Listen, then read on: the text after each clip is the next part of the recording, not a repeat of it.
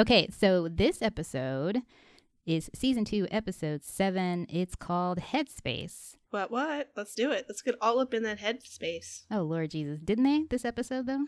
In their brains, they got in, well, isn't that all of television, really? Getting all up in people's brains? That's a very meta way to think about it. It is, yeah. In your brains and in the characters' brains. Whoa! Yeah, boom. You're peeling my mind grapes. That's a good one. I like that. This episode, we start with Roy and Keeley. And, man, okay, so Roy is just a smitten kitten. He is a hirsute man. He is very hirsute, and his hirsuteness is smothering this lady.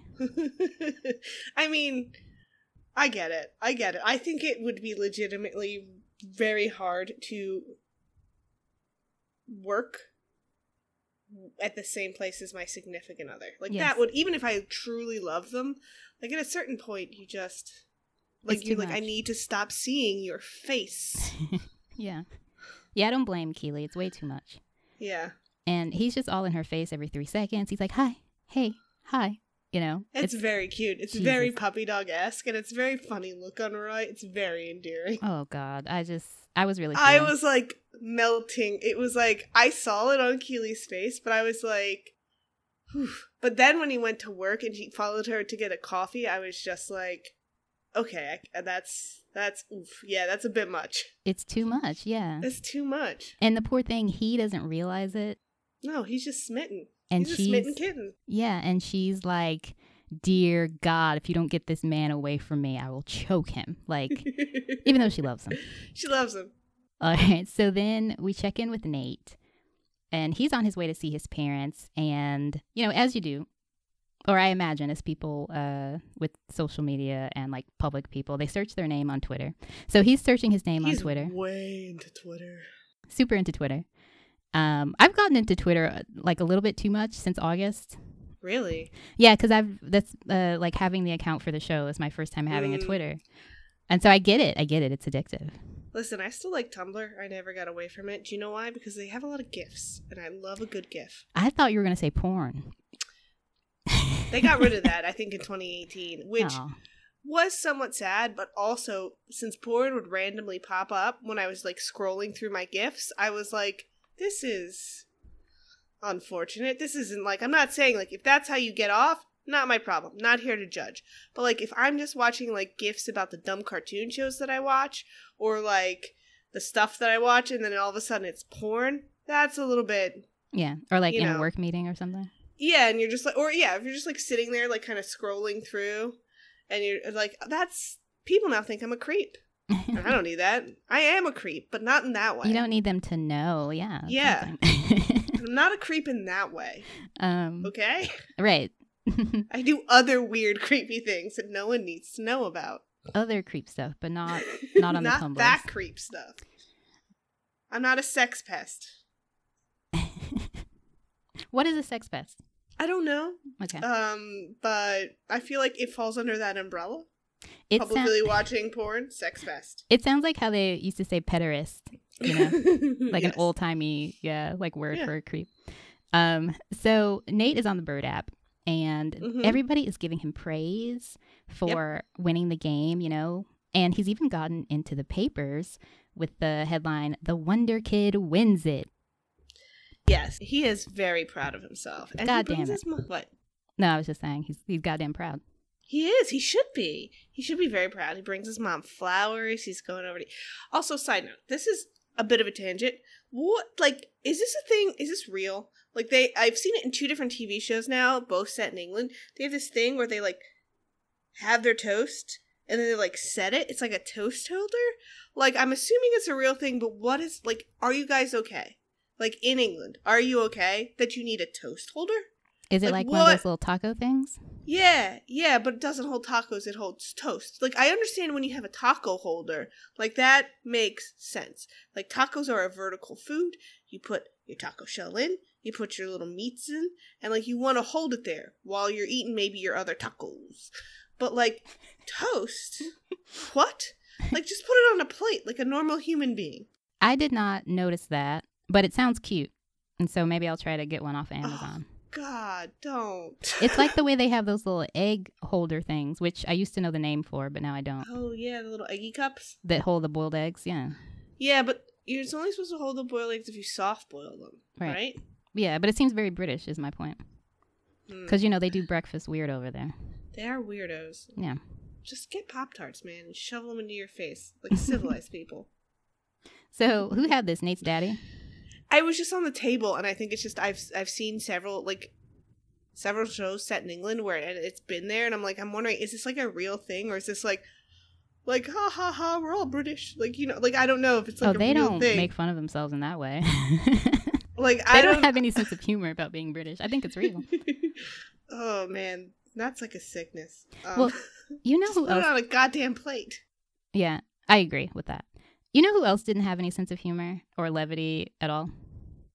Nate's dad. Thank you. Yes. Because worst. Yeah, and so Nate is like, hey, they'll just let anybody in the papers nowadays, like trying to draw his dad's attention to the headline. And his dad says this, which is kind of a bar, but mostly rude. He says, "They say humility is not thinking less of yourself. It's thinking of yourself less." But it's the way that he delivers it. Withering. It's withering. Yes. And he gives nothing to his son. No glory, no congratulations, nothing. It was gross. Just like keep that in your back pocket, because we're going to talk about this later. Yeah. Not his dad, but actually his mom. Because his mom is like very proud of him and like gives him a little kiss. It's very sweet. And I want to be like, and like we see kind of before he comes in, like his father is quite nice to his mother. Like, so his mom seems like a normal person. So my question is why does she allow this? I love that question. That's deep as fuck. It's kind of like Atlanta from 2 weeks ago, where Ern was talking about, it was a Disney episode, and Ern was like, well, Pluto's a dog and Goofy's a dog, so why does Mickey drag Pluto on a leash and Goofy allows it? Like, I think she's probably used to it. That's what I would say. I don't know. That's something I'm going to come back at a little bit again. Yeah. Because it vexes me. I'm interested in hearing the thoughts about the mom, because I have never thought about the mom in that way. Yeah, we're gonna get back into this. This is gonna be like, yeah. Anyway, I don't understand. Like, we'll cover it in one of our spots, in one of our little superlative sections. In the superlatives, okay. Yeah. So, and also Nate is still hung up on the whole Wonder Kid versus Wonderkin thing. I mean, because again, so like Nate is prickly. Like he's got this pride. So like, if he was like there's like Ted or even Beard, like he would have been like, yeah, it's funny. I'm a Wonder Kid. Also, Wonderkin means the same thing. It's just the English translation. Like, he would have been, yeah, you're right, I'm the goddamn Wonder Kid. What are you gonna do about it? Like, and then he would have just like rolled with it. Yeah. As a way of like everyone else kind of thinks it's like they're giving him a little bit of a hard time, but they're clearly like, yeah, you did it. It's cute, Not cute, but like. Yeah, most people are rolling with it. But he's like, oh, I actually did say Wonderkin. Like, he mutters it under his breath. Like, people are going to believe him. He didn't. Yeah, it's like, okay, Nate, sure, buddy. Yeah, sure, yeah. So it's kind of showing this, like, he's fragile. He's still, I think it comes back to a lot how his dad treats him. But, like, he can't make mistakes, even small ones. Yes. And this is a small one. And clearly, like the media, when they took up the name Wonder Kid, they're not making fun of him. They're not. Like, well, maybe a little razzing him a little bit, but it's mostly positive stuff. Yeah. I think it starts as like this kind of little quirky thing of like, oh, this guy messed it up. But it's like, how we all do it. When you like somebody that's a public figure and you give them like a moniker that might start as embarrassing, but it becomes a term of endearment, right? Yeah, it's become this term of endearment. Yeah. So after this, at the club, Ted goes to see Dr. Sharon.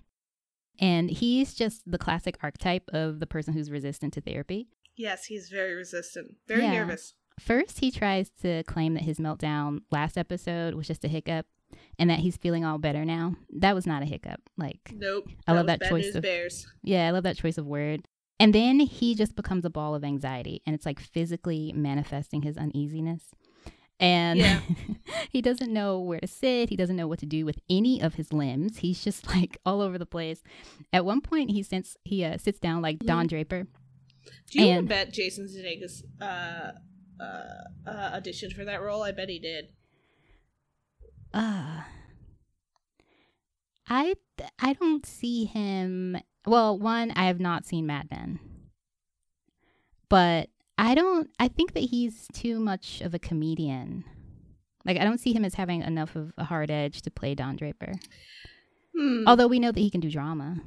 He can. Yeah. He was very menacing in Colossal. I didn't see that. Is that a movie?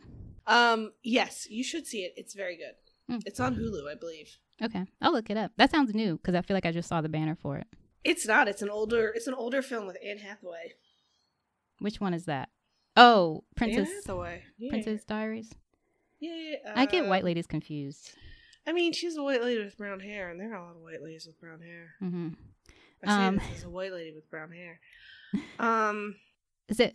So he's on the couch, and the whole thing that I love through all of their interactions was the way that Dr. Sharon stared at him. Yeah, she's just letting him wear them. It's like you do when you have a toddler who doesn't want to go to bed. You just let them wear themselves out. She is like... Yes. She's just letting him, like, do his little... she's giving him nothing. Yeah. She's like... Because the second she gives him something, it gives him something to feed off. So she's just letting him tucker himself out. Yeah, I love that description. Yep. And she's like, what is this fool doing? So it was hilarious. Like, it was really, really funny. And it was beautifully played for comedy. But you can just tell that after a while, he's just trying to keep the plate spinning. And it's almost like... I can imagine that he's thinking, if I can just keep talking, I can manage this. So it was very relatable to me in that way. And finally, he kind of settles down. They go and sit over by the desk. And Dr. Sharon leans in. Observing all of this, she says to Ted, don't worry. And I'm like, as if Dr. Sharon. Like, look at him. He's a mess. He's a ball of, like, frantic electric wire. But also, I just want her to, like, give him a hug or something, which would not have been appropriate. But I just feel so much for him. I'm just like, oh, Ted, like... He is. Put him at ease, please. Yeah. So then she follows up with, why don't you tell me what happened the other night? Referring to his panic attack meltdown. And Ted storms out at this point. He's like, yeah, I don't want to do this. And so I think it's getting a little bit too real for old Ted Lasso. Well, the next thing that we see, we're out at practice on the pitch, and the boys engage in a little well-meaning ribbing of Nate. They do. They're giving him basically his props, like Nate the Great, yeah. And his growing reputation as a coaching beast. Well, Colin mentions Wonder Kid, and Nate and Colin have this little moment. He comes for Colin's throat in a way that is not funny. It's not. And Beard just kind of looks on. Yeah, Beard's watching it, and he knows what's up. But I think he notices. He's trying to figure out, like, where is this going somewhere bad? What is Nate doing? Yeah, is this like a one-off where he's just had a rough morning and he'll apologize later? But he notices. Yeah. And Beard, in particular, has been noticing Nate's more prickly behavior for a while. But I think he's still clocked a lot of Nate's. Yeah. Yeah. Like, kind of going to the dark side a little bit. Well, I think everyone kind of still views him as a child. I think that's part of the issue is that they still treat him like he's diminutive. Does that make sense? I would say harmless. They assume that he's harmless. Yeah. That he's harmless and that this doesn't, that that they can kind of ignore it and it'll go away. Yeah. Like, what could sweet little Nate do? What could he do? He's so sweet, and so he's adorable. That's what's so good about the character arc. I love it. It is. It's a great character arc. I do need something to add, again, tangent, which is Danny Rojas in the scene. His hair is glorious. Glorious hair. He typically has very nice hair. I know, but it was particularly like, it was beautiful. It was flowing. Was it bouncy and luxurious? Oh, it was. And it just a lovely wave to it. And I just needed to bring it to everyone's attention. Nice. Thank you for that. You're welcome. I'm all for the hair and fashion, insights. I have several I have several of them throughout my notes. Nice. So anyway, Nate tells Colin to sit out this practice drill. So to me, this was basically just Nate being butthurt, and taking out what happened with his dad earlier on Colin. Poor little Colin. Remember when you didn't like him? I do remember why I didn't like Colin. It was for a good reason. He was a bully, and he was strange. Well, he's still strange. But and I used to call him Welsh Hole, and now I'm a big fan of Colin. Love him. I've turned the corner. Well, like, solving the Jamie problem solved a lot of issues. It did. It definitely made Colin better. I think it saved Isaac from going down the dark side. Yeah, Isaac used to be a bully too. They used to be his kind of minions. Yep. And like his the flying second monkeys. the second they kind of removed it, he was fine. And then I'm just going to be honest, finding out that Colin might be LGBT made me like him a little bit more, just a bit. Just a small bit. So we'll see if we ever get anything definitive. Yeah, about I wonder if they're ever going to investigate that. To be honest, because like it's only been a single passing mention of he knows what Grindr is. Yeah, I mean he could know that from anything really because it's a cultural phenomenon. But I don't know if it's just fans that are wanting that or if the show really intends it. But I hope that we get something. I would too. I would like to see that. Yeah, he's a sweetie boy. Yeah. And plus, it would be interesting to tackle. I don't know if the show wants to, because it would be quite a serious plot line, but what it is to be, like, LGBTQ and in sports and in the locker room and how, like, that would be hard. So I don't know if they'd want to tackle it, because I think that would it would have to be handled quite seriously. That's why I want them to tackle it. Well, because I feel like they could set a good example. I think you're probably right. Yeah. But I don't like it's like we don't. It's like they keep touching on Ted's drinking, but they don't delve into it because I think though the show does deal with a lot of heavy stuff, like dealing with addiction or dealing with like homophobia, like that's a little darker than I think the show has gone in the past. Does that make sense? No, it does totally. I'm not saying they're not capable of it. We've seen the writers be very deft and very good with a lot of things. I feel like it would be out of tone for the show. I think we still have a season left. So there's still a lot of things that I want that I'm not going to be heartbroken if I don't get, but I have my wants and desires. I don't disagree with you. I would like to see that. I love Colin. Yeah. He's a good time.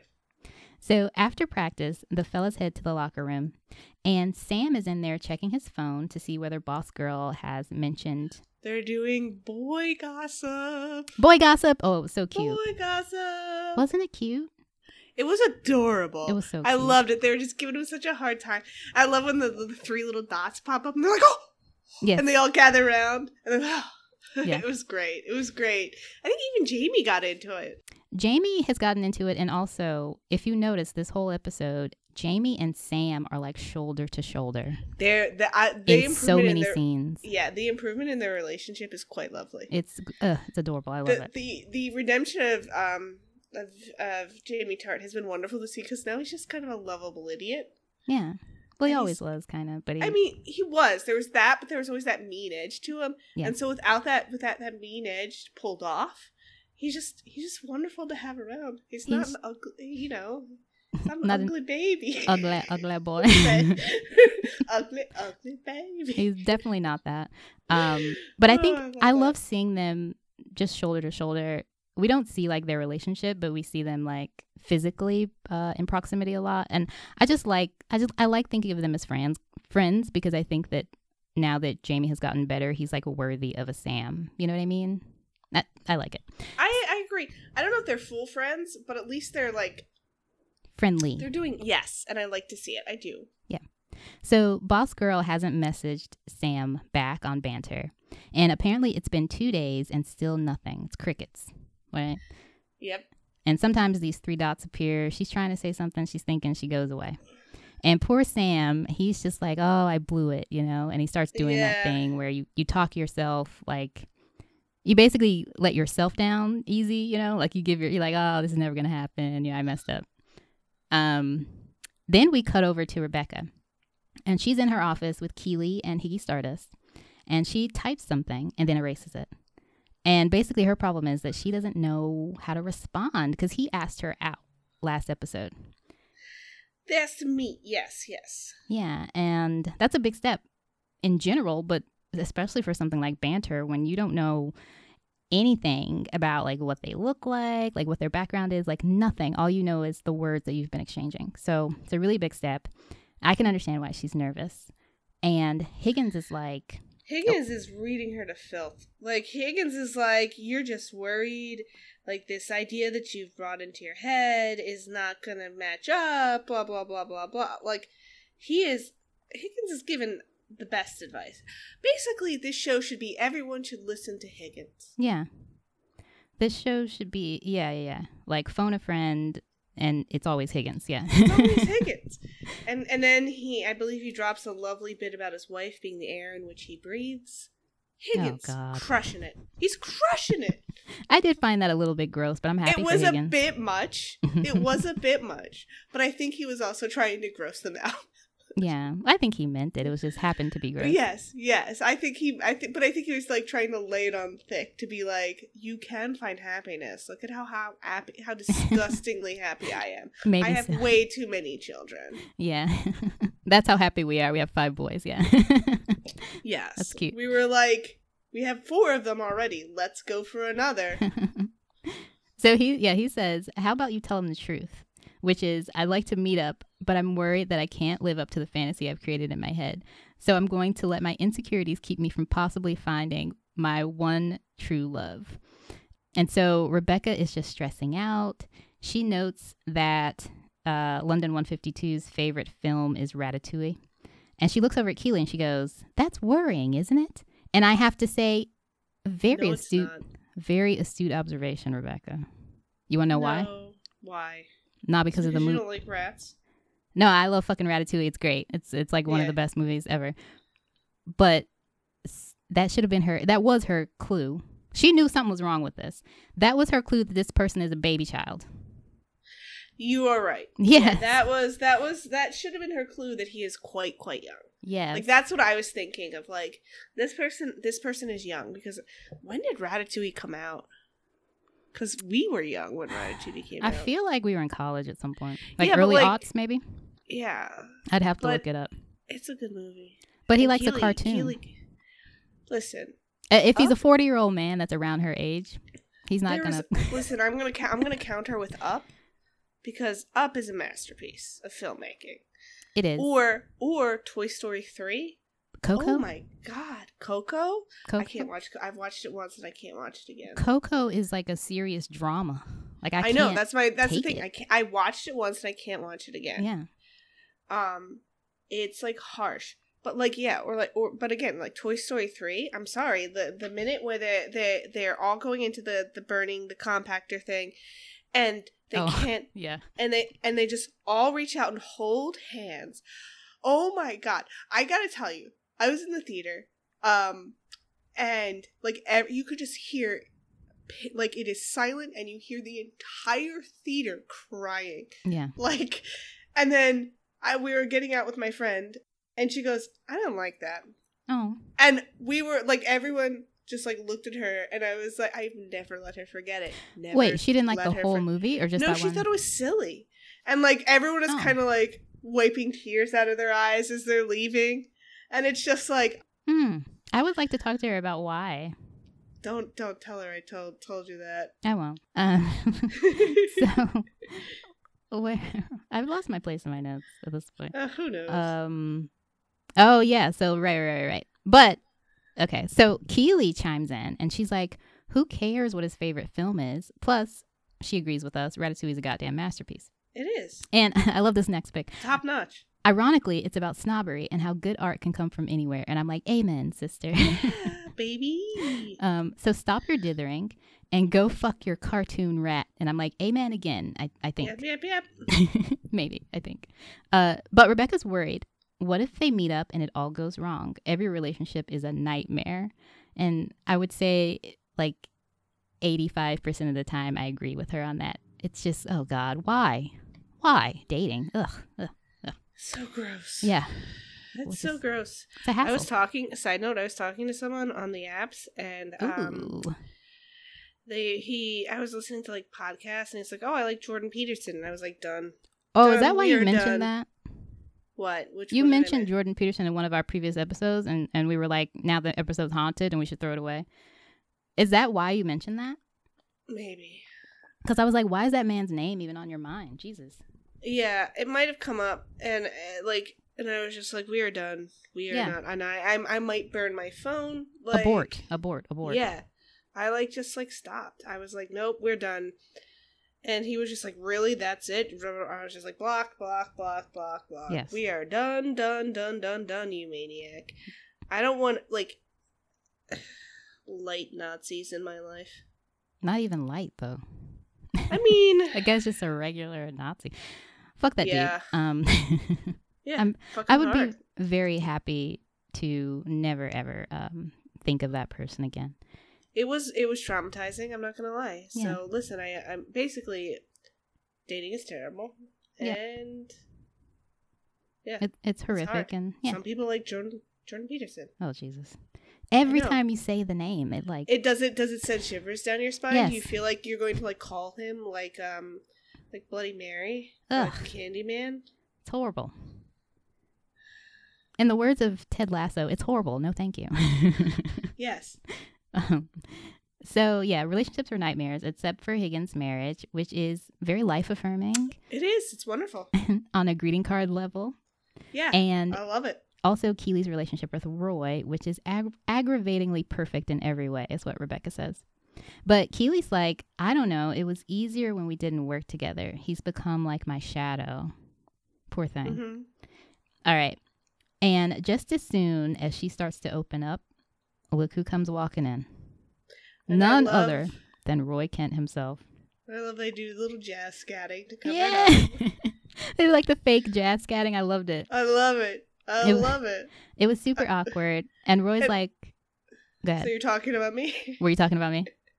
And he's just like, yep. And they're like, and Keely, without his pause, goes, yeah! And then he's like, all right, let's go. Yeah. Oh, so cute. He's so cute. God damn it. He's the best. And then I like when they leave, they just pick up right where they left off. Yeah. Because they're trying to. Yeah. Well, I think it's because they were they thought this was silly. And then they were like, well, I'm actually having quite a lovely time doing this with my friend. I like that interpretation a lot more than mine. But my interpretation was that they were trying to sell it. I really don't think they were because Keely just did. I don't think they were because Keely acknowledged it. Did she acknowledge pretty quickly? Yeah. She was like, he goes, jazz. Why are you jazz? And he goes, you were talking about me, weren't you? And Keely just goes, yep. And gets off the couch. Because I've definitely done that before when you've been talking about either about someone or something you didn't want them to hear, and you change the subject, and then after they're leaving and walking away, you still act like you're talking about that fake subject when really nobody was. It's one of my favorite things. It's a lot of fun to do, I'm not gonna lie, but I've never done jazz scatting, and I don't think there's no level of commitment that could sell that. Yeah, I think that's true. Bless them. I love Higgins, I love Rebecca, but there is no level of commitment. Low key though, they should start a band. They should start a trio. They're great. Yeah, because she can sing. Great. He plays upright. Come on, it's right there. Yeah, get a drummer. Get a jazz group together, babies. Yeah. So later, Keely and Roy are at home, and he's trying to get something started with her, but she orders him to go sit on the couch and read quietly. It was very fun, and I love that he just does it. He's like, okay. Yeah. He was good. And he's really, I really love that he gets really into this Dan Brown. Da Vinci Code. Yeah, the Da Vinci Code. He's like, what? Yeah. I love reading Roy. I feel like now that it started with A Wrinkle in Time, now he's a reader now. Yeah, and he's so enthused. I love it. It's so cute. But she's feeling smothered, and Roy though ends up getting his way because apparently hot men being obedient is Keely's thing, and I have to say same. I mean, okay? I can't. Listen. If Roy Kent was sitting on my couch, I would be lured into smooches too. Yeah. I don't know that there's anything anyone can do about it. Totally. Like, especially when he's taking orders. Like, Jesus God, oh my God. And he's being cute and being real hyped up about a book. Oh my God. Yeah.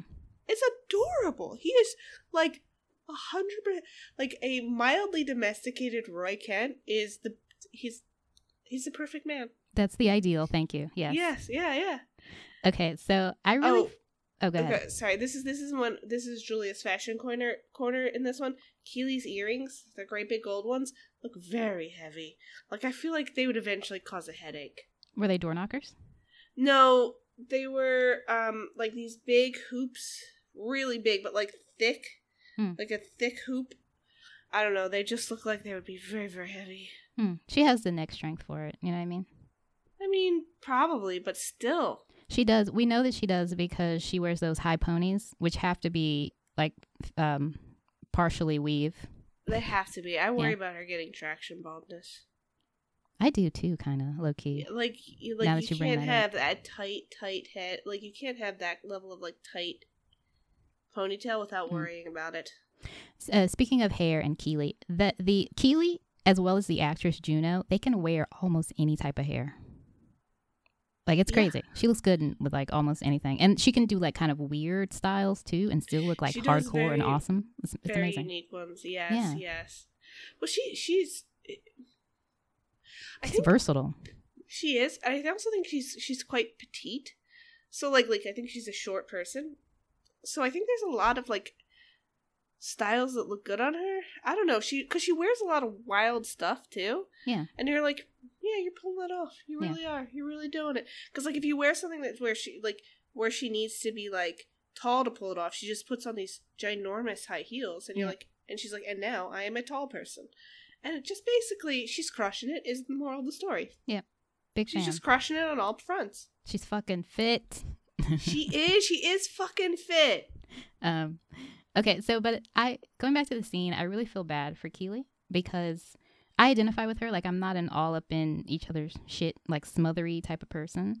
Neither am I. And while it's endearing when men get this way, unfortunately, it doesn't mesh with me, and it can be like, it has been problematic for me in the past in relationships. And sometimes I think that men and like masculine people in general can get this way because they might not have other outlets for like intimacy and tenderness, and like basically due to them trying to put on a front for their friends. I don't think that's Roy Kent. I think he's just a smitten kitten. But yes. You don't think that Roy puts on a front? No, because look at how soft and lovely he is with his niece, and he's clearly very open. I'm talking about with men. Sister. Well, like, I think he's, like, I think he does it in, like, a man way, but, like, I bet he had those conversations with Isaac. Like, he can be very open. Like, he's shockingly very open. But I think he's just a smitten kitten, and he wants to spend all his time with Keely, and I don't blame him. Keely is rad.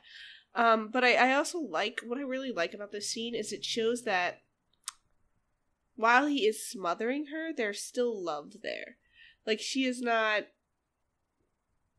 Yes. Like, she's annoyed, but it's not, like, there's not irreparable... Like, there's still love. You know what I mean? Yeah. It's not to the point of, like, oh, shit, I gotta get rid of you. It's more of a thing of just, like, if I could just get, like, 15 minutes, please. I still love you, but just, like, 2 seconds, please. So, yeah, I think you're right about that. So, okay, next, Ted is back at Dr. Sharon's office. And this is the next day, obviously. Yeah, so she's surprised to see him come back, but he's like, I don't quit things. All right. So Ted Lasso trying to stick in there, right?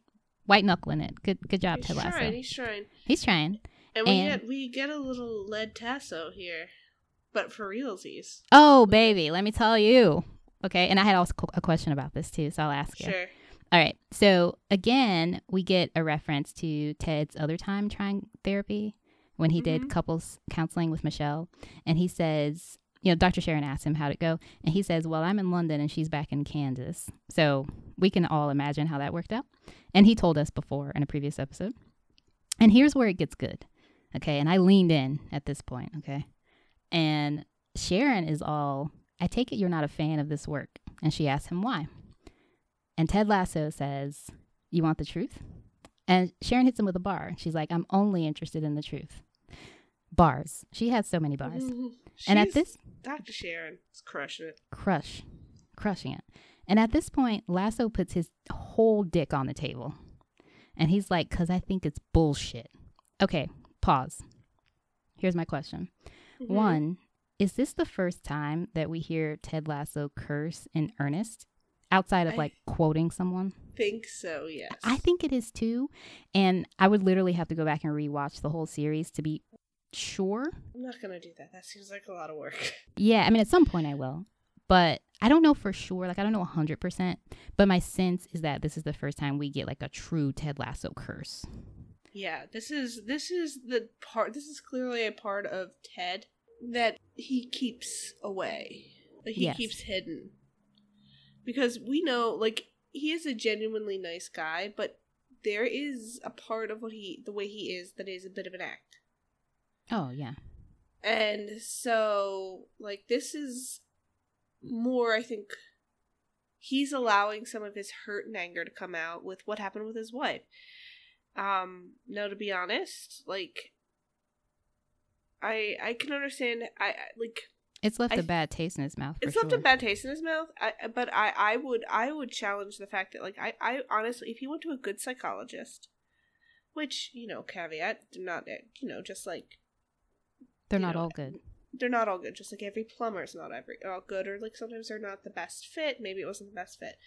But let's function under the assumption that he was vaguely confident. He said he felt like he was being attacked. And I think it's because he was being asked to change.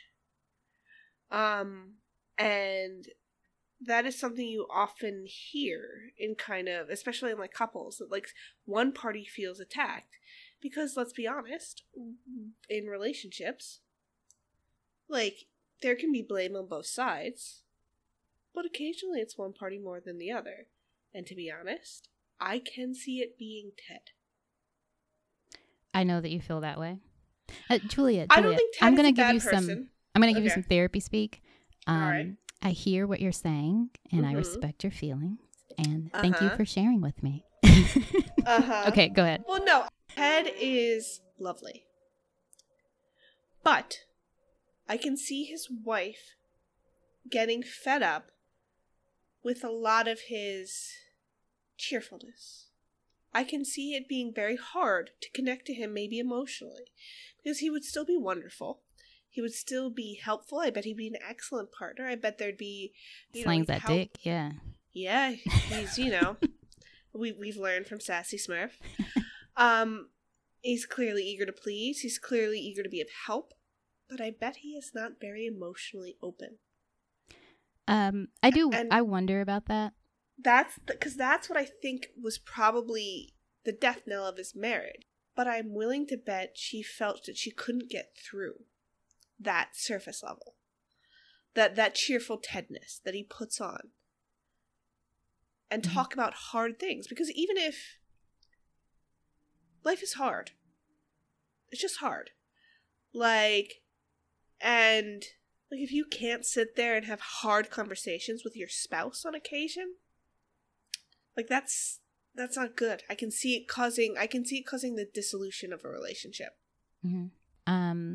I do wonder about that exact thing that you just laid out. On the other side of it, because I was like going back and forth with myself while watching this episode. I was like, okay, I can kind of see where Julia's been going with this. On the other side, like, he's been incredibly emotionally open with his players, and they're just his players.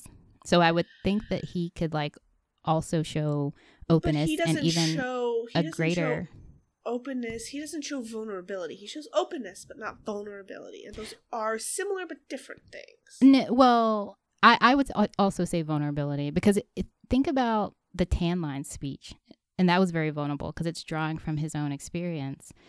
So my point is, I wonder kind of whether you're right or whether it's not that, because we've seen him be, in my opinion, both open and vulnerable with we've seen a number of other people, and primarily Rebecca.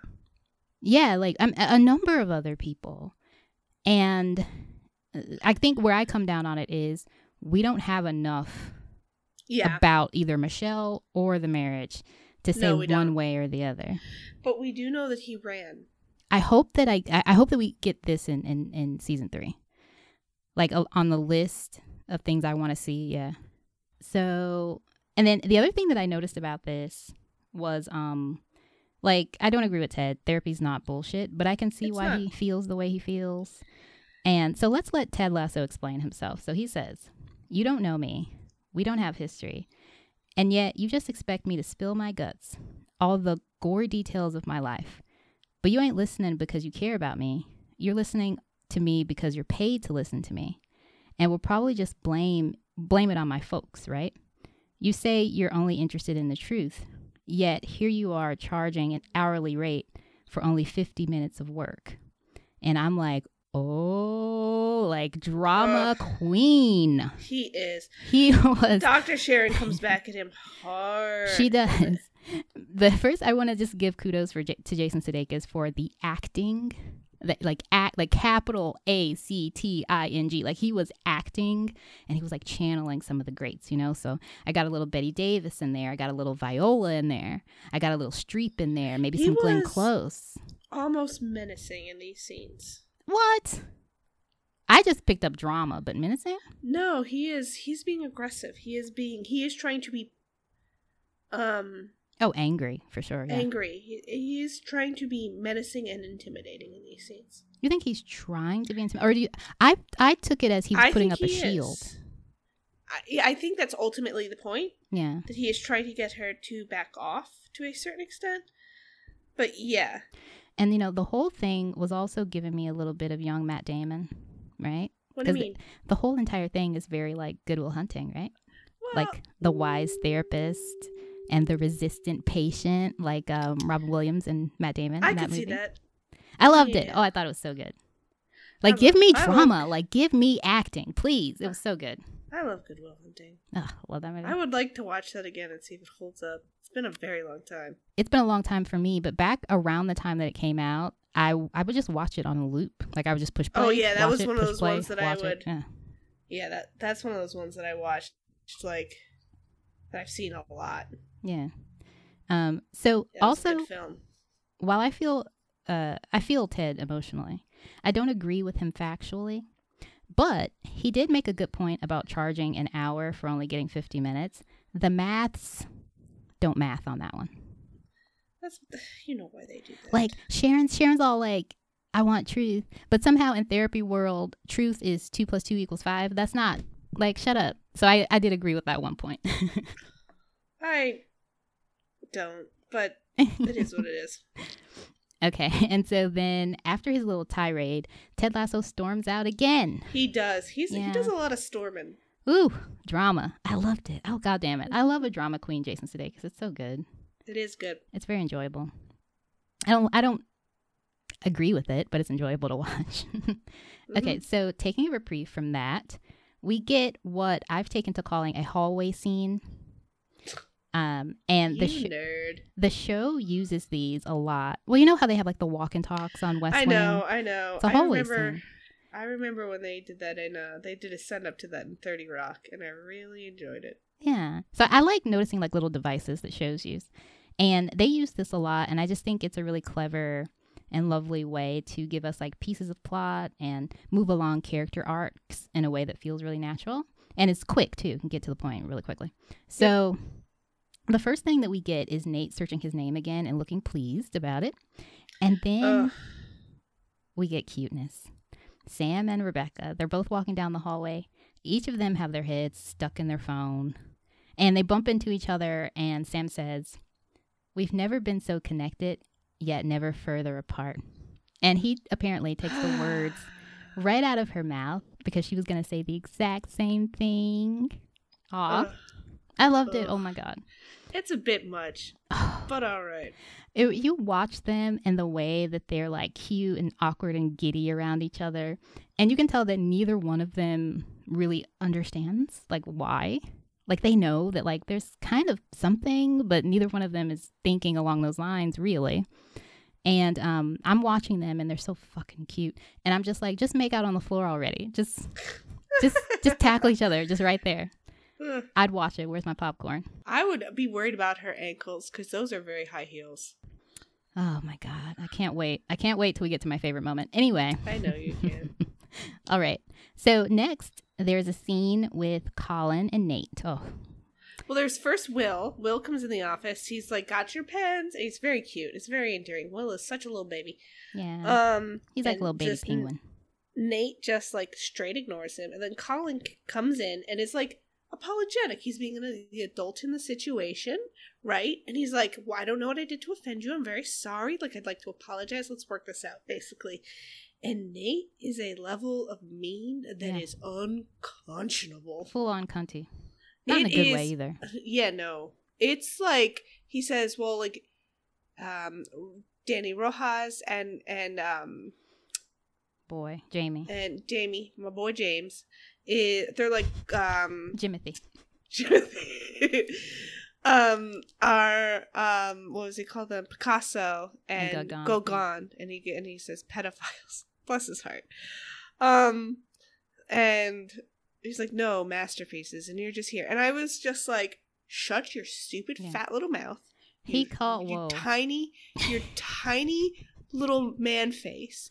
This man plays soccer, premier level soccer. Like, shut your wet mouth. Just shut it. Staple it shut. Like, this man performs athletics on the regular that you could only dream about. Yes, maybe he's not like, he's not like Maradona with the right foot blessed by God or whatever it was. Like, he doesn't have quite, like, he's not the best of the best. Fine. He is still so far above you that you bet, like you are below sea level. You are in the Mariana Trench when it comes to levels of, like, athleticism. Shut your wet mouth, Nathan. Well, like, I haven't heard you do a read like that in a long time. Pretty good. He didn't do, like, I'm sorry. Like, you can't, he just tells him to just do your job. And it's like, okay, like, whatever. He calls him a Holiday Inn painting. Yes. And, like, shut up. You can't even do that. Like, if you're even going to compare them, you can't do that. Like, we have not seen Nate at any shape or time display athleticism. Like, this guy, say he's middling. Like, just say he's middling. He is still, like, he has made it to the Premier Leagues. Like, that is like some peewee level coach insulting an NFL player. Like, shut up. Yeah. Like, these are physical specimens. Like, oh my God, be quiet. How dare you? Yeah, basically, like, and Colin is just crushed, and my little Welsh boy is just crushed. Yeah. So I totally agree. Them's was fighting words. Yeah, sorry. And it was Nathan, like, it drove me nuts. Nathan, like, from now on, I'm going to call him Nathan because I'm upset with him. Yes. I got to call him by his the name his mama gave him, pretty much. Yeah. So he's lucky, basically, that Colin is evolved, okay, and that he's a strong and capable man.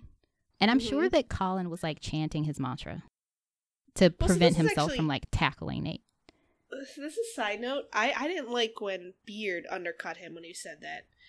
Because Beard, I feel, should be a bit more evolved. But, earlier when Colin was practicing and he was like, I'm a strong and capable man. I love that mantra. I like it. It's he should have it. He is a strong and capable man. He is a strong and capable man. He plays Premier League soccer. Yeah. Did he have a Lamborghini and crash it in season 1? Yes. But wasn't he also the one that tossed the keys into the bonfire? Yeah, he's a bit of an idiot. He's not just like our beloved Jamie Tart. He can rap better than Drake. Fuck Drake. I mean, listen, Drake is... Drake came for my girl, so I know. Let's not... Leave Megan alone. Let's just take that name out of our mouths. Yep. And he's almost another one of those JP who shall not be named. He's a pedophile who just hasn't been caught yet. Ooh, wow. Okay. I don't want to know the story behind that. You haven't heard? But I'll believe it. He's been creeping on young. Like he creeped on like Millie Bobby Brown until she turned like 18. Yeah, and there's been like rumors he's done it with a few other people too. I always want to call her Millie Vanilli Bobby Brown. I'm worried about her. I feel like she's gonna end up doing a lot of drugs and get burned out and be dead by like 35. I'm really worried about her. Please don't say that. I don't want to speak it into existence, but like, oof. We lost somebody before 35, Aaron Carter, RIP. I saw that. I was shocked. I was like, oof. I knew it was coming, but it was still. I don't want it. I don't want it to happen. You don't want it, right? No. So, I agree with you about the Beard thing. Also, by the way, Beard saw this whole thing. He sees this again between Colin and Nathan. Yeah. Yes. From the other side of the glass. He sees it and he is most perturbed. Yeah. And next, there's a meeting in the boot room. I like that they've decided it's the boot room where smoking doesn't count. Where smoking doesn't count. And Keely's in there smoking and trying to get space from Roy. Ted comes in, followed by Rebecca, Higgins, and then Will, and eventually Jamie. And Rebecca, like I said, it's a meeting in the boot room. Like, it's where they go to powwow. Rebecca, I like that Rebecca gives, I think, what is the second best advice to this even after Higgins, which is stop auditioning your complaints. That's a good one. Bar, yeah. Yeah. So she advises Keely as well to stop bottling things up and simply tell Roy how she feels. And Ted's all, I don't know, sometimes it's good to bottle things up. No, that's not true. Terrible life advice. It's not good to bottle things up. Terrible life advice here, Theodore. He says, that's how you get pickles. I do like pickles. I do like pickles. That's not right. I'm not always a big fan of pickled onions, though. When you flash pickled onions, not a big fan always. Sometimes I like it, sometimes I don't. I like the red ones. That's what I mean, like the flash pickled. Yeah, I don't always like those. I fuck with that. Put that on a taco. See, it just depends on my mood. Yeah, maybe so. And Higgins is like, and messages in bottles. God bless him. He's random sometimes. He's crushing it. He has this little pipe in the scene. It's so cute. He's like, well, as long as we're smoking, I'm going to pull out my pipe. I mean, though, I did have my grandfather used to smoke a pipe, and let me tell you, that is a special kind of stank. I'm sure, yeah. Yeah, it stunk so bad. And then he died at like 87 of throat cancer, and it was real fast. So maybe don't smoke a pipe is the moral of the story. I didn't know it was throat cancer. Yeah, I mean, he smoked for like ever. I think since before the war. But no, not my pop-up that just died. This is my grandfather. Oh, okay. Yeah. Because my grandfather, I think, made it to only 88. But again, smoked like a chimney. Smoked non-stop. So I got to imagine that if he didn't smoke, he probably would have lived longer than God. Yeah, 87 is pretty good. Yeah, for, again, pipe like a goddamn chimney. Well, they say the secret to a long life is being happy and doing the things that you like. So maybe that's what did it. That is. I mean, my grandma kept drinking scotch until she couldn't anymore. Yeah, that's what I'm trying to do. That worked. Drink scotch until you can't anymore? I'm trying, yes, but also do things that I like. Well, in the boot room, Roy pops up again. Yep. And for sure this time, he knows that everyone's talking about him. I love when he asks, because they all just go, yes. Yes, yeah. And he's like, okay. Yeah, but he doesn't know what they're talking about, and he doesn't seem to care much, because Roy, in general, is a confident person. He's a very confident man. Okay, but soon after... He's very sexy. His confidence is very sexy. Baby, yes it is. So, soon after, though, he finds out what they were talking about, all right? Yeah, they go home, and Roy is kind of following her around a little bit like a little lost puppy dog. Oh, yes. A little bit. This is, I think, actually wise, because they play it up kind of to a believable degree, given what we've seen, but it's clearly, like, escalating, and he is just all over her. And it's, like, Roy, I wish you lived in my house, but this is a bit much. Mm-hmm. So she's downstairs in her house. She's watching Sex in the City. And it's the episode where Aiden is getting on Carrie's nerves because he's just all up in her space. And all up in her business. Yeah, and we have to watch our favorite couple get into it. And so Roy, he won't let her have a minute to herself. He's like all up in her ass again while reading his book, which is very annoying. I don't like it when people do that, where they like have their thing going on and then they want to comment to you and it's like, baby, I don't know what you're talking about. I can't follow what you're talking about. Like, shut up, get away from me. And it's hard to watch, but it is expected. And she just kind of blows up on him about needing space. And he's all like, what, have you been telling everyone that I follow you around like some needy, clingy fridge magnet? And he is legitimately hurt. And it is hard to see him hurt. Yeah. And he's fully wounded. He like storms off because he's here he is thinking that because he's like, I thought you were just bitching about like normal gossip, normal like about how much hair or like the bullshit you bitch about when you live with a significant other. Like he doesn't pick up his dishes, blah blah blah, blah, the stuff that you need to blow off steam. And here he is thinking that that's not it. And he is like hurt. He is hurt. And it's understandable. And he says that he feels like an idiot. Oh, poor little Roy Kent. His little hurt little feelings. Poor little baby feelings. Roy. And, okay, so I'll say this. That needed to happen. But the issue is that Keely let things get so bad. She let it build up, was bottling things up again to the point where she, like, exploded.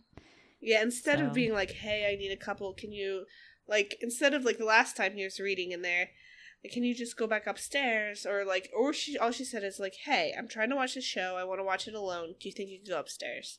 Because Roy Kent, sensible man that he is, would have just been like, oh, okay, gone upstairs. Yeah, or just like laying the whole thing out, which is like, dude, you're basically living at my house. We work together. Don't you get tired of me? Because I'm kind of tired of you. Yeah, I just need a couple. I need a little bit of air, dude. Yeah. I need a little bit. Doesn't mean I love you any less. Doesn't mean anything like that. I want to spend most of my time with you, just not all of it. Right. Although sometimes you'd be surprised how much you can lay that out and people still don't fucking get it. And Jesus, that's bad. I mean, been there. There's a reason I don't have a boyfriend right now, and it's because I value my alone time. That and that Jordan Peterson thing. Let's not talk about it anymore. Let's move past it. You keep bringing it up, and I just don't. I can't. Why. It was very traumatizing for me. Actually, it's clearly I need to go see Dr. Sharon and talk it all out.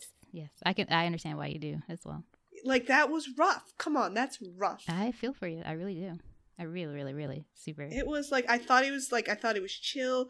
I thought it was like we were flirting it up, and then it was that, and I was like, oh no. Like, bitch, what? Like, you can't be serious. Yeah, I don't know what to do with men these days. The internet is bad for them. Men should not be allowed to be on the internet. I don't know. I feel very bad because masculinity and its definition have shifted, so some of them are defaulting towards the old way instead of just kind of accepting this is the way things are. Yeah. And a lot of it's tied up in, like, economic frustrations. And is it? I think yes. Is it? So I think I don't buy it. To a certain extent, I think it is yes. I don't buy like, because like a lot of people, and the fact that like more and more women are going to college, and so like, okay, I think that is true. There are certain segments where women are out earning and out, more educated, blah blah. Only that's an excuse for them losing their goddamn minds. No, I don't think any of this is an excuse. I'm just saying these are some of the root causes. And I think if you legitimately addressed, especially some of the economic ones, like you would see there would not be as much interest in this. Like because most men, like, because my friend who's a physician, like legitimately has a problem dating because she cannot, like. That's a physician. I've heard about that. It's a physician thing. Yeah. Like as women, like. Don't they tell them that? No. Like when women doctors go to school, or maybe that was in an article I read where there was a professor that basically said you should try to get married before you leave school because once you're a doctor, it's going to be hard. I didn't read that article, but yeah, like generally, and the only people that doctors tend to marry are either other doctors or lawyers. Yep. Or like the Cosby Show. Yeah. Or like, software engineers or, data architects and stuff like that. People that like are their level of education. It's been very, very difficult for her. That's understandable. It's difficult for everybody, but it's not, it hasn't been difficult for sweet little Keeley, except for this man doing too much. I mean, he's perfect. It is possible to be too perfect, as we've learned from Roy Kent. This clingy thing is a major flaw. I'm sorry. I don't think he's clingy. I think he just wants to spend time with her. I don't think there's a difference between being clingy and wanting to spend. There's a difference between being clingy and wanting to spend time with someone. Because I really think if she had in the very beginning been like, "Hey, can you back off a bit?" He would have been like, "I'm Roy fucking Kent. Let me go hang out with my nephew Phoebe," and been adorable. Yeah. And then like and then I'll come back and whatever. But like because he doesn't tell her no, I think he's being a smitten kitten. Because she doesn't speak up. I agree. Yeah. Because clingy, I draw the line of like clingy would be like if she'd asked, he would have guilted her into spending more time with her. Like, totally. What? Totally. Like that's clingy. Whereas I think he is just like I want to spend as much time with her as I can, and that's different. Because he fucks with her so much. He loves her. I do agree with you on adorable. That. I'm just having flashbacks. Like I said, I had a relationship, a good relationship end because of that. Oof, and just rough. Like flashbacks. Like it almost turns my stomach, which is really hard to say, but I can imagine. I really can. Because again, we're not going to bring it up again. We shan't say his name for fear he will appear. So let's I think, shall we move to the next point? Yeah. So, okay, the next day, I believe it's the next day. Sometimes time on Ted Lasso is a little wonky. Like, is it a week or is it like 24 hours that just passed? I think it's the next day, but basically Nat, I called him Nat. Nate comes into the office, right? Nathan. Yes. Nathan comes into the office. Mm-hmm. He's still on his phone, isn't he? He's on his phone. He's feeling himself. And he's listening to like a sports show or a podcast or something. Talk about him. Yeah, I don't know. I don't know that I could hear. I barely can stand when like someone tells me I did a good job at work. Like listening to an entire podcast about myself, I think I would throw myself out a window. Oh, I love it. I love like accolades and praise and shit. Talk nice to me, shit. No. Just be like, you did a good job, and then give me more money. Oh, I love Otherwise, it. Shut up. I'll take the money too, but yeah. I mean, I just want the money. I'm gonna be real honest with you. I just want the money. Like Tupac, for the fame, I just want the money. Yeah. I just want money. Julie's a simple woman over here. Mm-hmm. So money. I want money so that maybe one day I can buy a lot of horses. Why do I want horses? No one knows. Not even I know. But I do want them. Nor do the horses. I mean, I'd probably be a pretty good horse owner, to be honest, because I'm a great big softie. Well, let's move back to Beard and Nate. Yeah. The last like 10 minutes or so, we've gotten very random. Some of this is going to have to be edited out, I think. Well, for me, there's some of everything in my tea right now, and so I'm having a great time. Yeah. So, all right. So basically, this show is like giving him all this praise. They're like, he should be managing his own team. Goes to his head, right? Mm-hmm. So when he gets into his office, Beard is in there lurking in the dark to confront him. And he says, "You were rude to Colin. Not just rude. It was personal and weird. Do better." And he's like, "The door's behind you," to like shoo him away.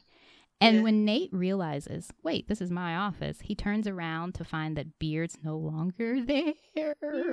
I like this. I like how direct it is, and I'm gonna come back to a point that you hate.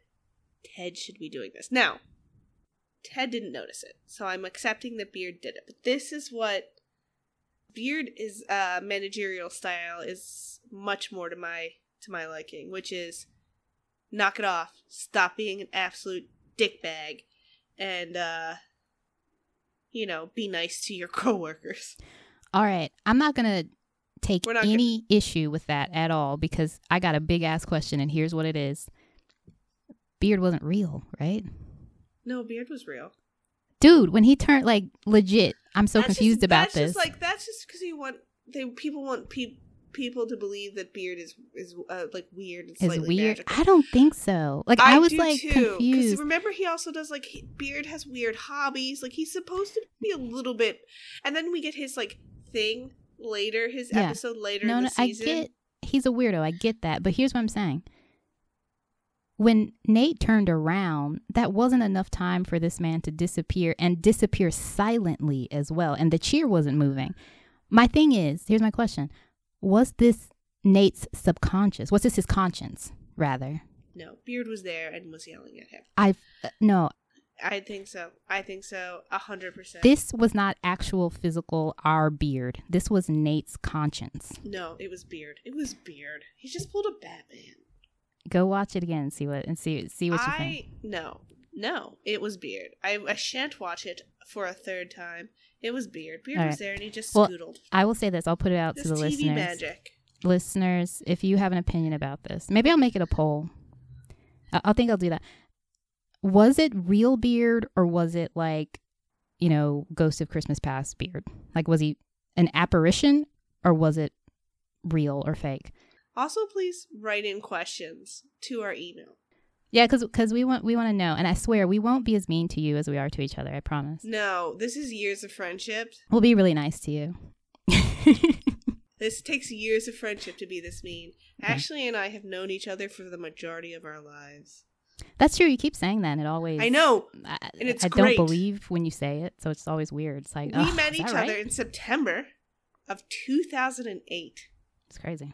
When we were 18 years old. That's not right. Not 2008. 2004? Yeah, 2004. Okay. Listen, I sometimes forget when I graduated high school and when I graduated college. Yeah. And it's now been fully 18 years. And we are 36. How dare you? I'm not that old. I'm going to be 25 forever. Forever. Yeah, that's a secret that no one tells you about growing up is that, like, you think you're 25 forever. Like, you remember when you saw adults and, like, you thought they were so responsible and mature? In their heads, they're just 25 forever. Yeah. Fully. So, I'm, like, 17 forever in my head, low-key. No. I'm much better. Because, like, my brain did a thing when I was around 26. A lot of background radiation kind of quieted out. Mm. And I like it's been much quieter in here. That's very interesting. Then. Well, I was talking to my friend about it, who is a psychologist, and she's like, yeah, you're like, that's like a common thing. It's probably because your brain actually finished myelinating, and that's what you experienced. And I was like, oh, interesting. Let's hope that it doesn't demyelinate. It's a big fear of mine. That would be horrifying, and I think that is your brain generally doesn't. That would be dementia. It's one of the neurological. It's like dementia. Or that's seriously a big fear of mine. If it happens in your periphery, that is leprosy. Oh shit! Yeah, that's what leprosy is. It's demyelination of your nerves. Oh yeah, I read that recently because I was reading about Game of Thrones. Corner. I like that, Julia Science Corner. I was reading about House of the Dragons. So. Oh, what were you reading about the dragons? Was it about the thing, the stone? Just Viserys, and what was wrong with him? God, one of the theories was leprosy. I guess, but I thought that the stone thing was supposed to be leprosy in their universe. Grayscale. There we go. Well, I don't think that was it, but that was one of the theories, leprosy. I don't agree with that theory. Okay, so back to Ted Lasso and not Thrones. Mm-hmm. So Keely and Roy get to work at the same time. This is this is the same morning, rather. Yeah. And he snubs her. Like, he doesn't acknowledge her at all. He is not talking to her at all. Ted returns to Dr. Sharon again, and she knew that he would be back, okay? And she schools him about what he said to her before. Yeah, she bounces her his neck. Man. Yeah. Sets him straight, because he deserves to be set straight. And Ted is remorseful. And he is. So she has to get him together about the whole thing about therapists not caring because they get paid. And, she points out that you don't work for free, Mr. White Man. So, and yet he truly cares, which is a great point, Dr. Sharon.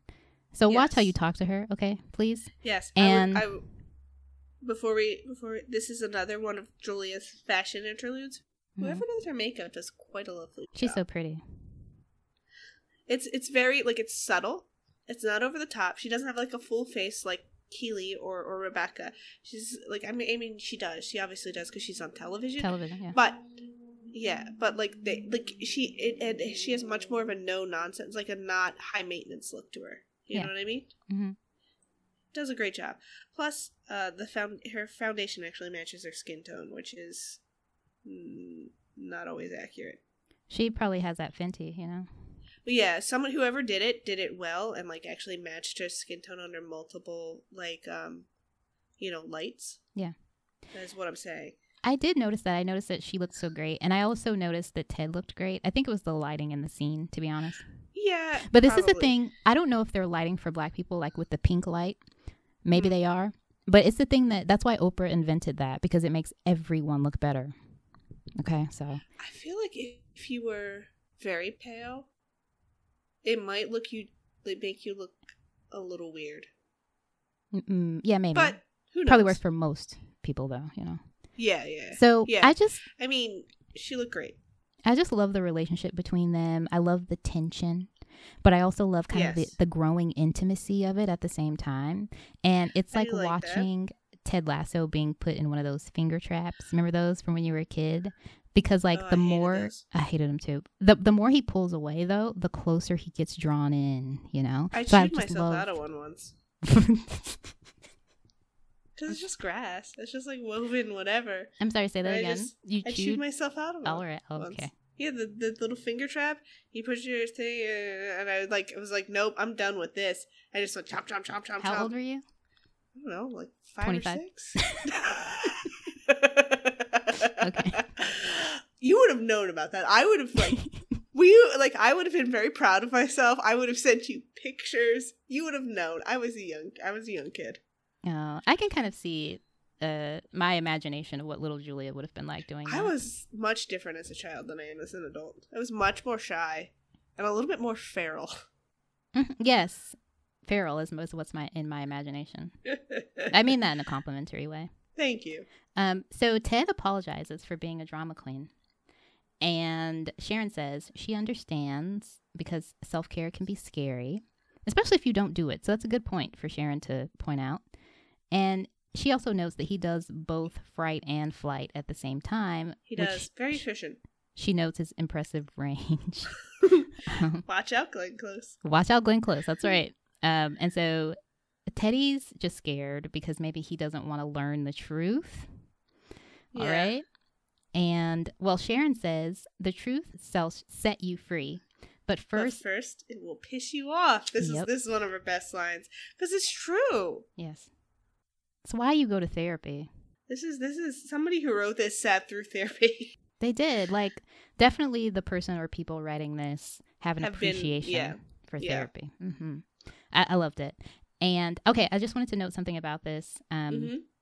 Watching this scene back in 2021, probably, because I think I watched it right when it came out, was the first time that I thought, ooh, I'd love to do a podcast on this show. Really? Yeah. And I was like, oh, it's too bad that'll never happen because I don't do that. And now look at us. Me to humor you. Look at us. Who would have thought? Who would have thought? Wild. Not me. Crazy. So anyways, I just love the whole impact of this scene. You know, Teddy is trying, and that's what really counts. It's not going smoothly, but he's trying. No, but I like that. So I like that he doesn't, he persists. I also, again, like that it deals with, like, the fact that therapy can be scary. It is a form of self-care.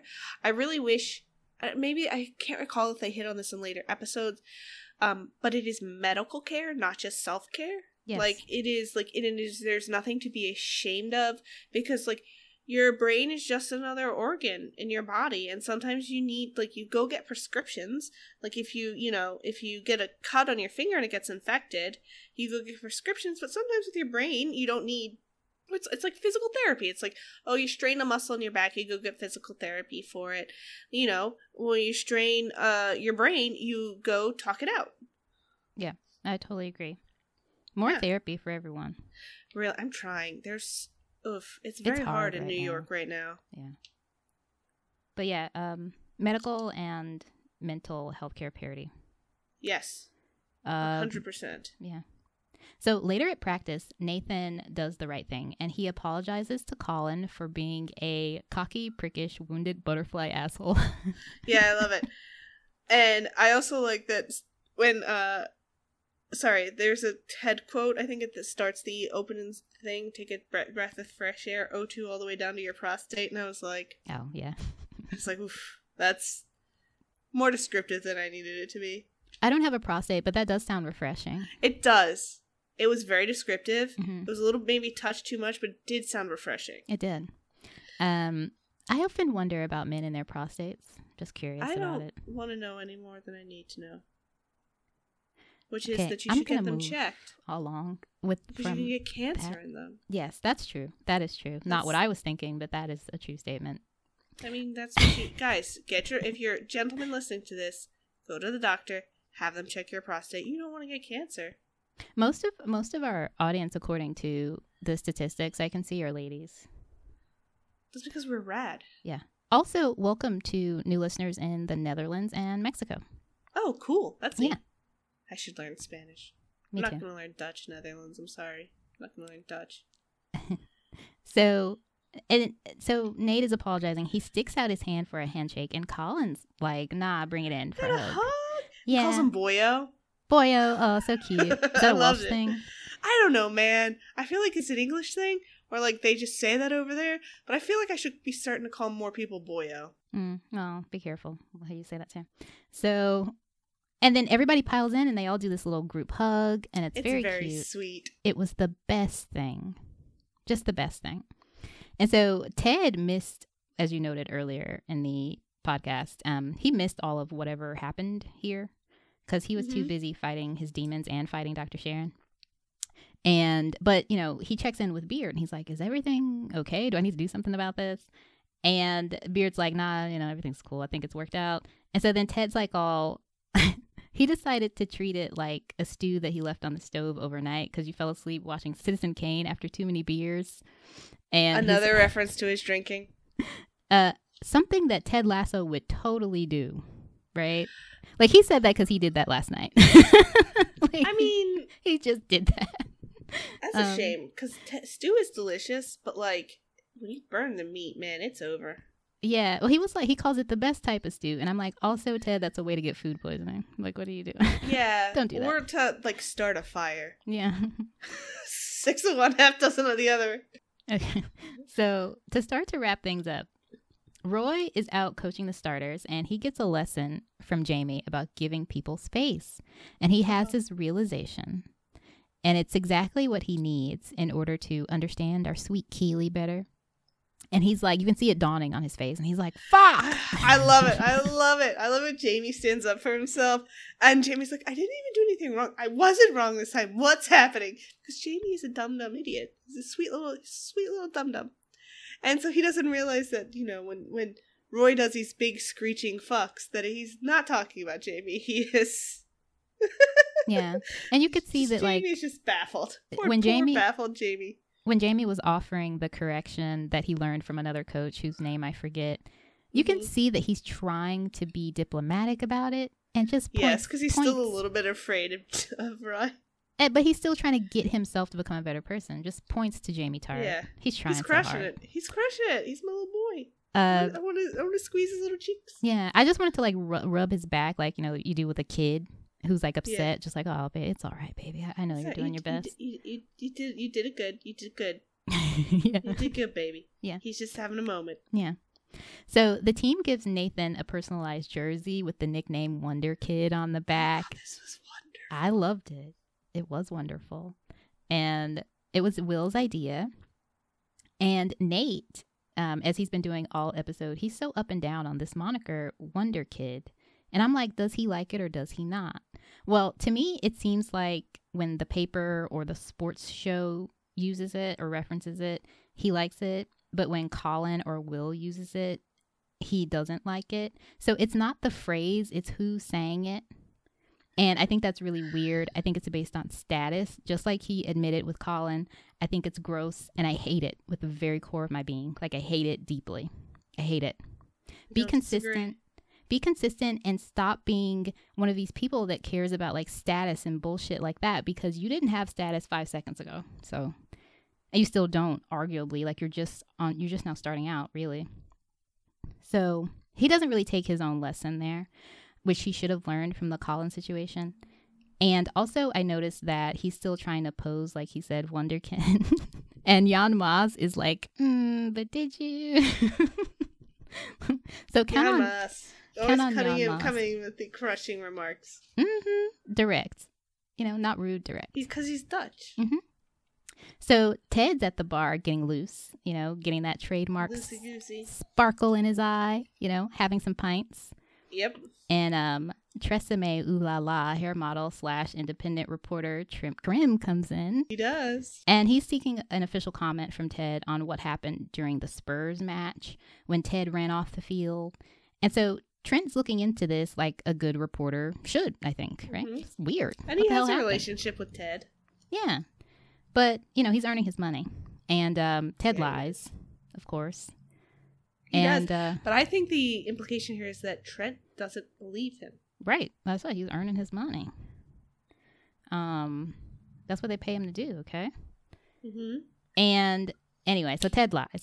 And Ted's kind of a good liar, but kind of not. He's not a very good liar. Yeah, I don't know how to read it. I would say not very good.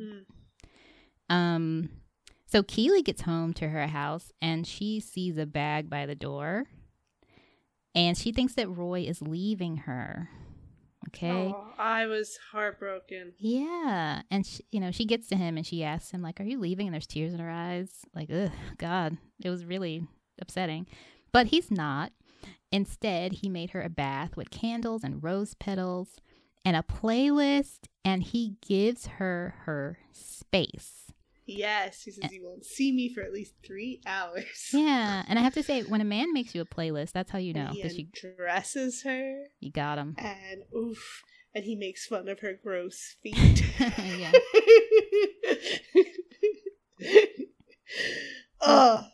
Something about Roy, right? Like overall, Brett Goldstein, very attractive man, but that voice that he puts on. It is so sexy that he can say the grossest shit and it's still like blindingly hot. So yeah, he was talking about like her gross feet. He was talking about clogged drains and hairballs that look like drowned rats.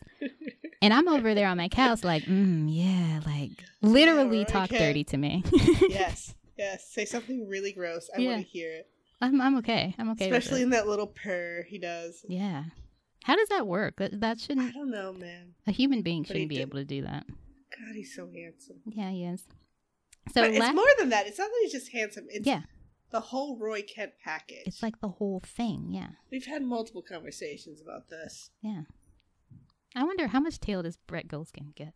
Like a lot, probably. Probably a lot, man. I want to know what his deal is. He looks. And he's clearly like capable of making fun of himself. Yeah. Oh, he's funny too, right? The real one, the real life person is funny. I believe he is. Yeah, I believe he started out as a comedian. Yeah, well, we know he's funny from his writing and yeah. Yeah. And he's in Marvel shit now and it's crazy. Yeah, I love that a lot. Yeah, good for him. Good for him. Doing amazing, sweetie. So crushing it, babe. Lastly, Nate is searching, his name on Twitter again. Ugh. And you know how Twitter is. It gives with one hand and it takes with the other. So, well, did you notice he scrolls through quite a bit till he gets to the one negative thing? Yep. And that's the one, like most people, that gets stuck in your craw, right? You focus on the negative thing. So when he sees people shitposting about him, he gets in his feelings. It was one post. Was it really just one? It was just one. Like, he scrolled through. Okay. And it was just one. And it just said, not my wonder kid. Ugh. Yeah.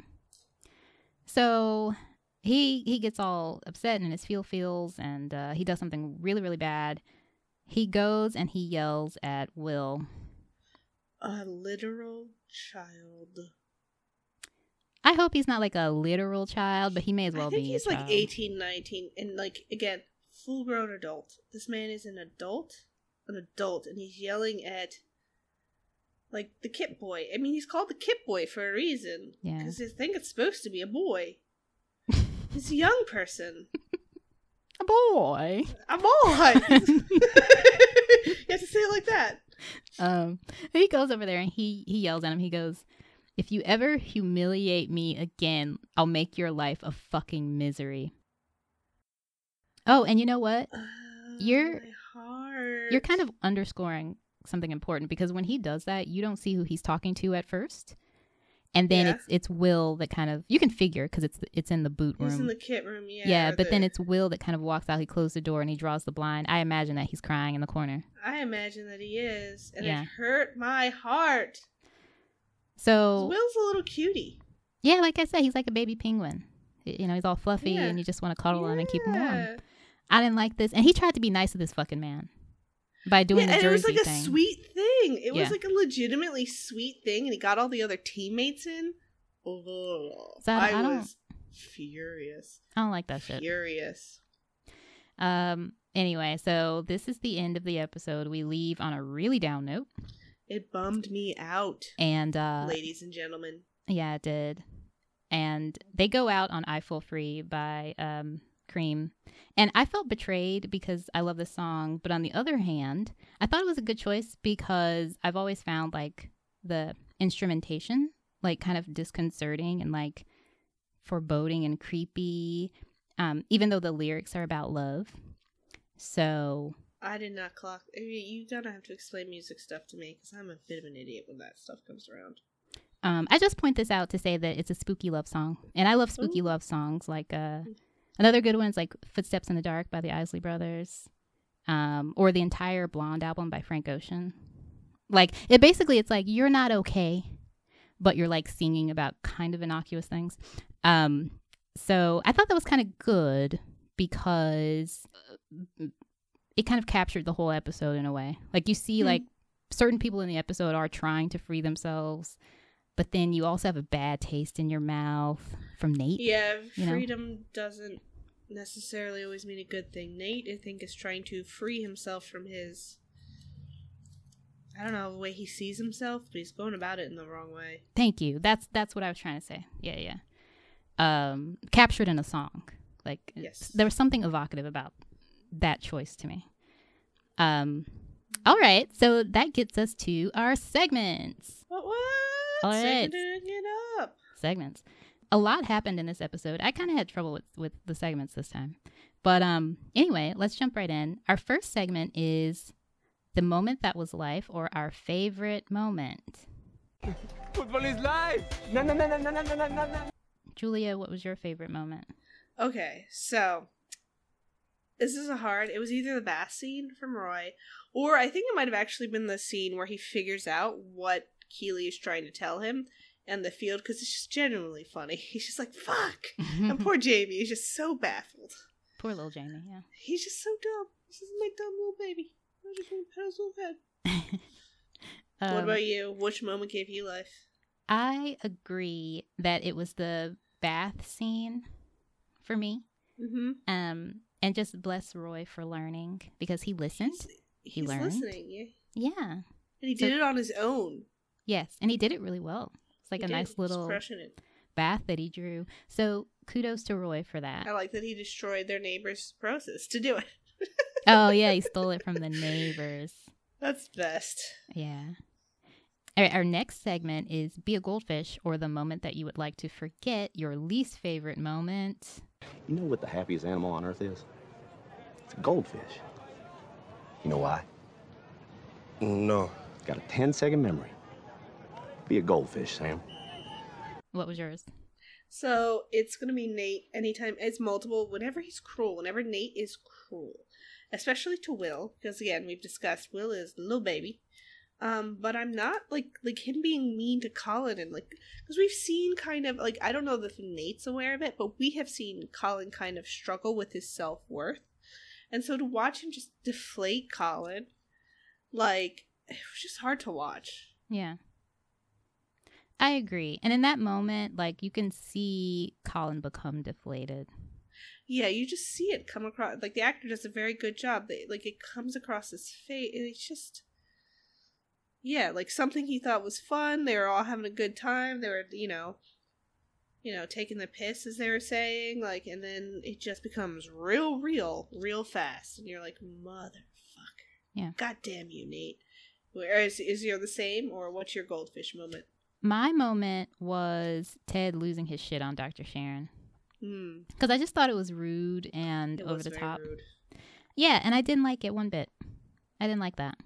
And it's like, just because you have a problem with your feelings shouldn't mean that you should talk to this professional in this way. Like, who this is guys, precisely this is do you think you are? Excellent life advice. Don't make your feelings other people's problems. Yeah, it's true. That's a good one. Good phrasing. I mean, well, his feelings kind of are her problem in a way. I mean, yes, she's a psychologist in a professional sense. Yeah, but not that way though. Still be polite. Yeah, there's nothing you lose nothing in life by being polite. What a fucking ass dick. I didn't like that. I'm sorry, Teddy. Like, I love you. Fictional Ted Lasso that can hear me. But I didn't like that at all. Okay, the next segment is Biscuits, or our favorite character. I brought you a little something. Oh, yeah, cookies. Or, as y'all call them here, biscuits, right? Who'd you have? Yeah. Can you guess? Roy? No. Ha! Oh, fuck. It was Dr. Sharon. Oh, okay, yeah, Sharon. She's crushing it. I like that she wants to help. She's clear. She has like, I like the way that she's clearly like open, but very she's clear, she's kind, but like she sets like clear boundaries between her and her clients. Yeah. But I love that like she won't be pushed around. Ted was rude to her, and when he came back in, she was like, "Listen here, you little shit.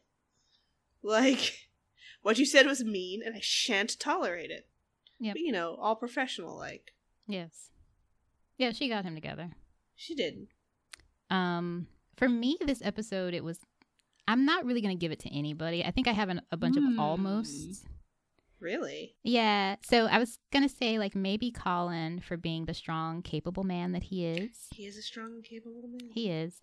And also for not rock-socking Nate the way that he could have. And then I thought maybe I'll give it to Sam for being Sam, because he's Sam and he's cute and he smiles. Sam is going around smiling at people and shit, and I'm just like, oh, okay, he's the best one. There's the best person walking the earth right there. I wanted to give it a little bit to Ted and Sharon for just how deep they dug and how dope those scenes were. And then I wanted to give it a little bit to Roy too.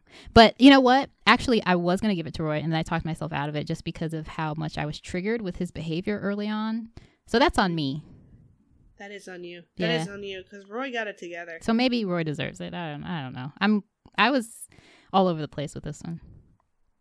All right. And so then our last superlative is hot brown water, or our least favorite character. I always figured that tea was just going to taste like hot brown water. And you know what? I was right. Yeah, it's horrible. No, thank you. Do I have to ask you? So this is gonna shock you. Oh no, it's not Nate. It's not Nate. Oh wow. So this is. I told you at the very beginning we're gonna come back to this. It's Nate's mom. So how the fuck is it the mom? Okay. She sees how her husband treats her child, and does not do anything about it. Like, I don't understand how a mother could not protect, like, this is, like, not protect her son. And, like, she's just letting it happen. Because he doesn't do it to her. He's clearly, like, we see him be kind to her. Yeah. Okay, so I'm just going to preface. Oh, sorry, were you finished? No, that's it. I know that I might be reaching, is all I'm going to say, but that's how I see it. So I'm going to say that I'm going to preface what I'm going to say, because I'm going to do a real hot take. All right, let's see. But I'm going to preface it by saying that I, in a rational brain, agree with you. Okay. Like me, Ashley agrees with you. Hot take, Ashley. Here's what I wonder. All right. Could Nate's dad be right? Right? So we see that he's not a generally abusive person. He's nice to the mom. My question is it possible that Nate's dad, from something, from watching Nate be Nate all his life, knows that there's something up with Nate? Do you get where I'm going? Because then put your thing, dumb ass child in therapy. You don't just be shitty to him, because it clearly didn't help. So again, totally agree with that. But the thing that he says to Nate about the humility thing, right? That was a bar. You're not wrong. You're not wrong. Well, I'm not even trying to be right or wrong. I'm just throwing out this like hot ass take. I don't even agree with it fully. Okay. But the thing that he says is, they say humility is not thinking less of yourself. It's thinking of yourself less. How is that? Like, that's such a astute read of what Nate's problem is. So is Nate's dad an asshole, or is he just up on who the fuck his son is? Maybe, maybe not, because I think a lot of his problem is that his dad, like, a lot of it comes down to his dad constantly undercutting him. And maybe you're right, maybe he sees something there, but like, whatever his solution to it has only made it worse. Mm-hmm. Yeah.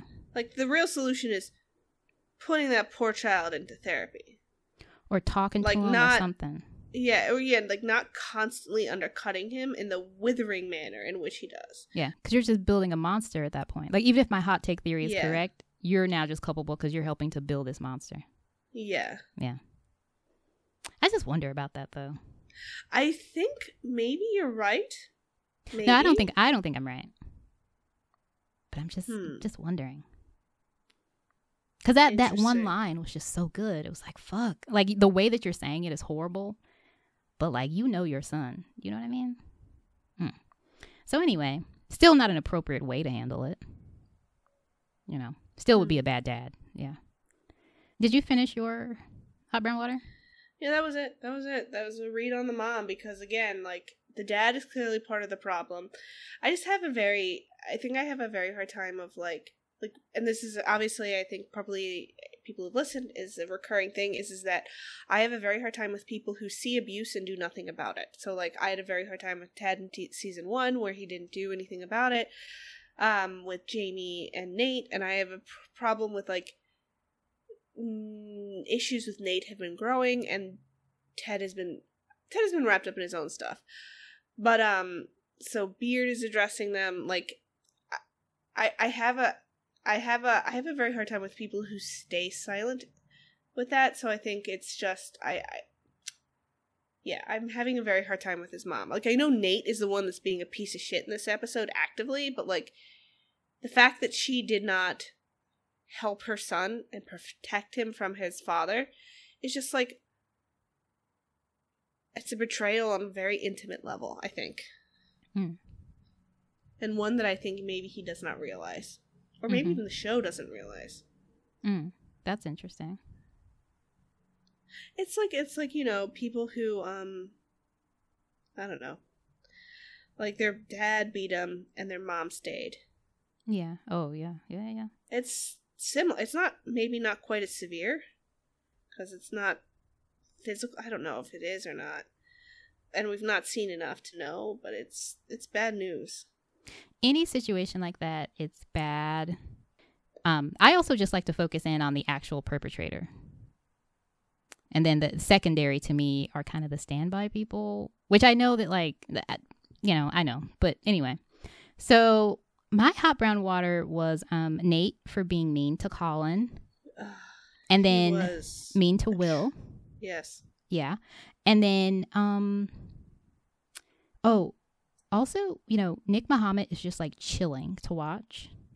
He's so good. Like, this man, give him all the roles. Like, I want to see him in everything. He's very good because you see it underneath, like we've talked about before. Like, you see it. Like, you see a lot of this stuff underneath, and, like, what makes him so, like you're saying, chilling, but, like, what makes him still so, like, you still kind of want to help him, is that underneath all this, you just see this hurt, lost little boy. Yep. And it's, again, I don't like seeing him be cruel to other people. I don't like it. But, you see where it's driven from. He so very clearly displays where it's coming from, the root of it all, which is, he's hurt. Yep. He's hurt.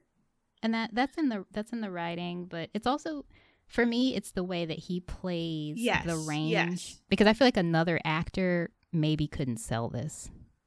And so the actor himself, the casting director, whoever that was, like they did their thing with building this character. And it's like, I've literally gotten to the point now with Nate where I don't want to see him on the screen. Like when he comes on the screen, I'm kind of turned off. But also, I want like a separate spin-off show that's going to follow him and see all the bullshit that he's getting up to in his daily life. Like it's simultaneously, I don't want anything to do with him, and also I want to know everything, you know? Yeah. Yeah, it's so good. It's stupid good, and like, just give him a role where he can like, just give him everything. I'm a huge fan. Whatever great. You're up to, Nick Mohammed, just keep. You're crushing it. Keep doing it. Keep doing it. Yeah. All right. So now we're up to themes. Did you have any themes? I don't know. You know I'm bad at this. I think themes would be... This was hard for me this episode as well. Yeah, I don't know what theme... It would be growth, or like you said, like this, like freedom. And like in Ted's case, the freedom is that he's freeing himself from his past trauma. But in Keely's case and Roy's case, they're freeing themselves from each other, but in a good way. And in Nate's case, it's to just be an unholy asshole. Yeah, maybe unrestraining himself in a bad way. Yeah, like it's yes. Yeah, does that make sense? I think that's great. I like that. The only thing that I saw, because they did so much in this episode, don't bottle shit up. Yeah, don't do it. Don't do it. Don't do it. It's bad for you. Don't bottle shit up. Also, don't do cocaine. All right. I mean, or heroin. I feel like heroin is the one you really got to watch out with, and meth.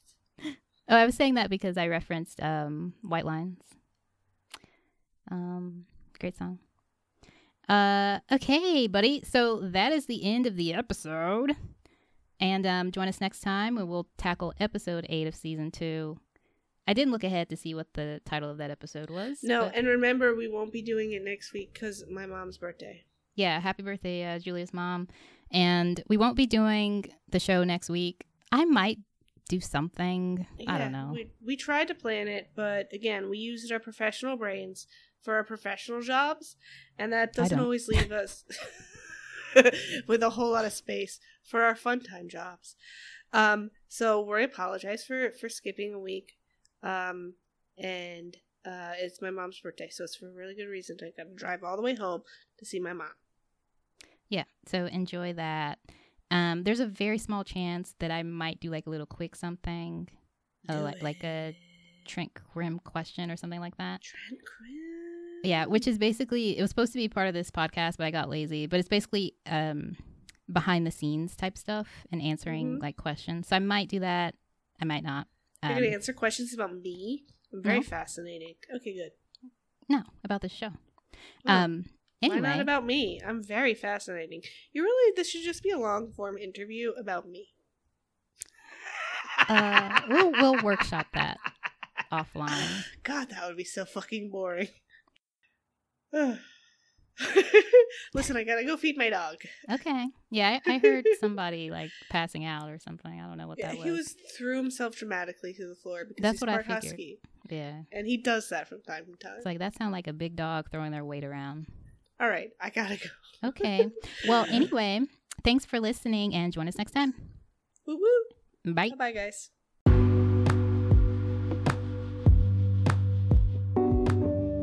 In the meantime, we'd love to hear from our listeners. Follow or subscribe wherever you listen to podcasts, and send your comments, theories, and just any general feelings you have about what we covered this week to tvslifepod@gmail.com, and we may cover it on an upcoming episode. Thank y'all for listening. Until next time, take care of your characters and each other.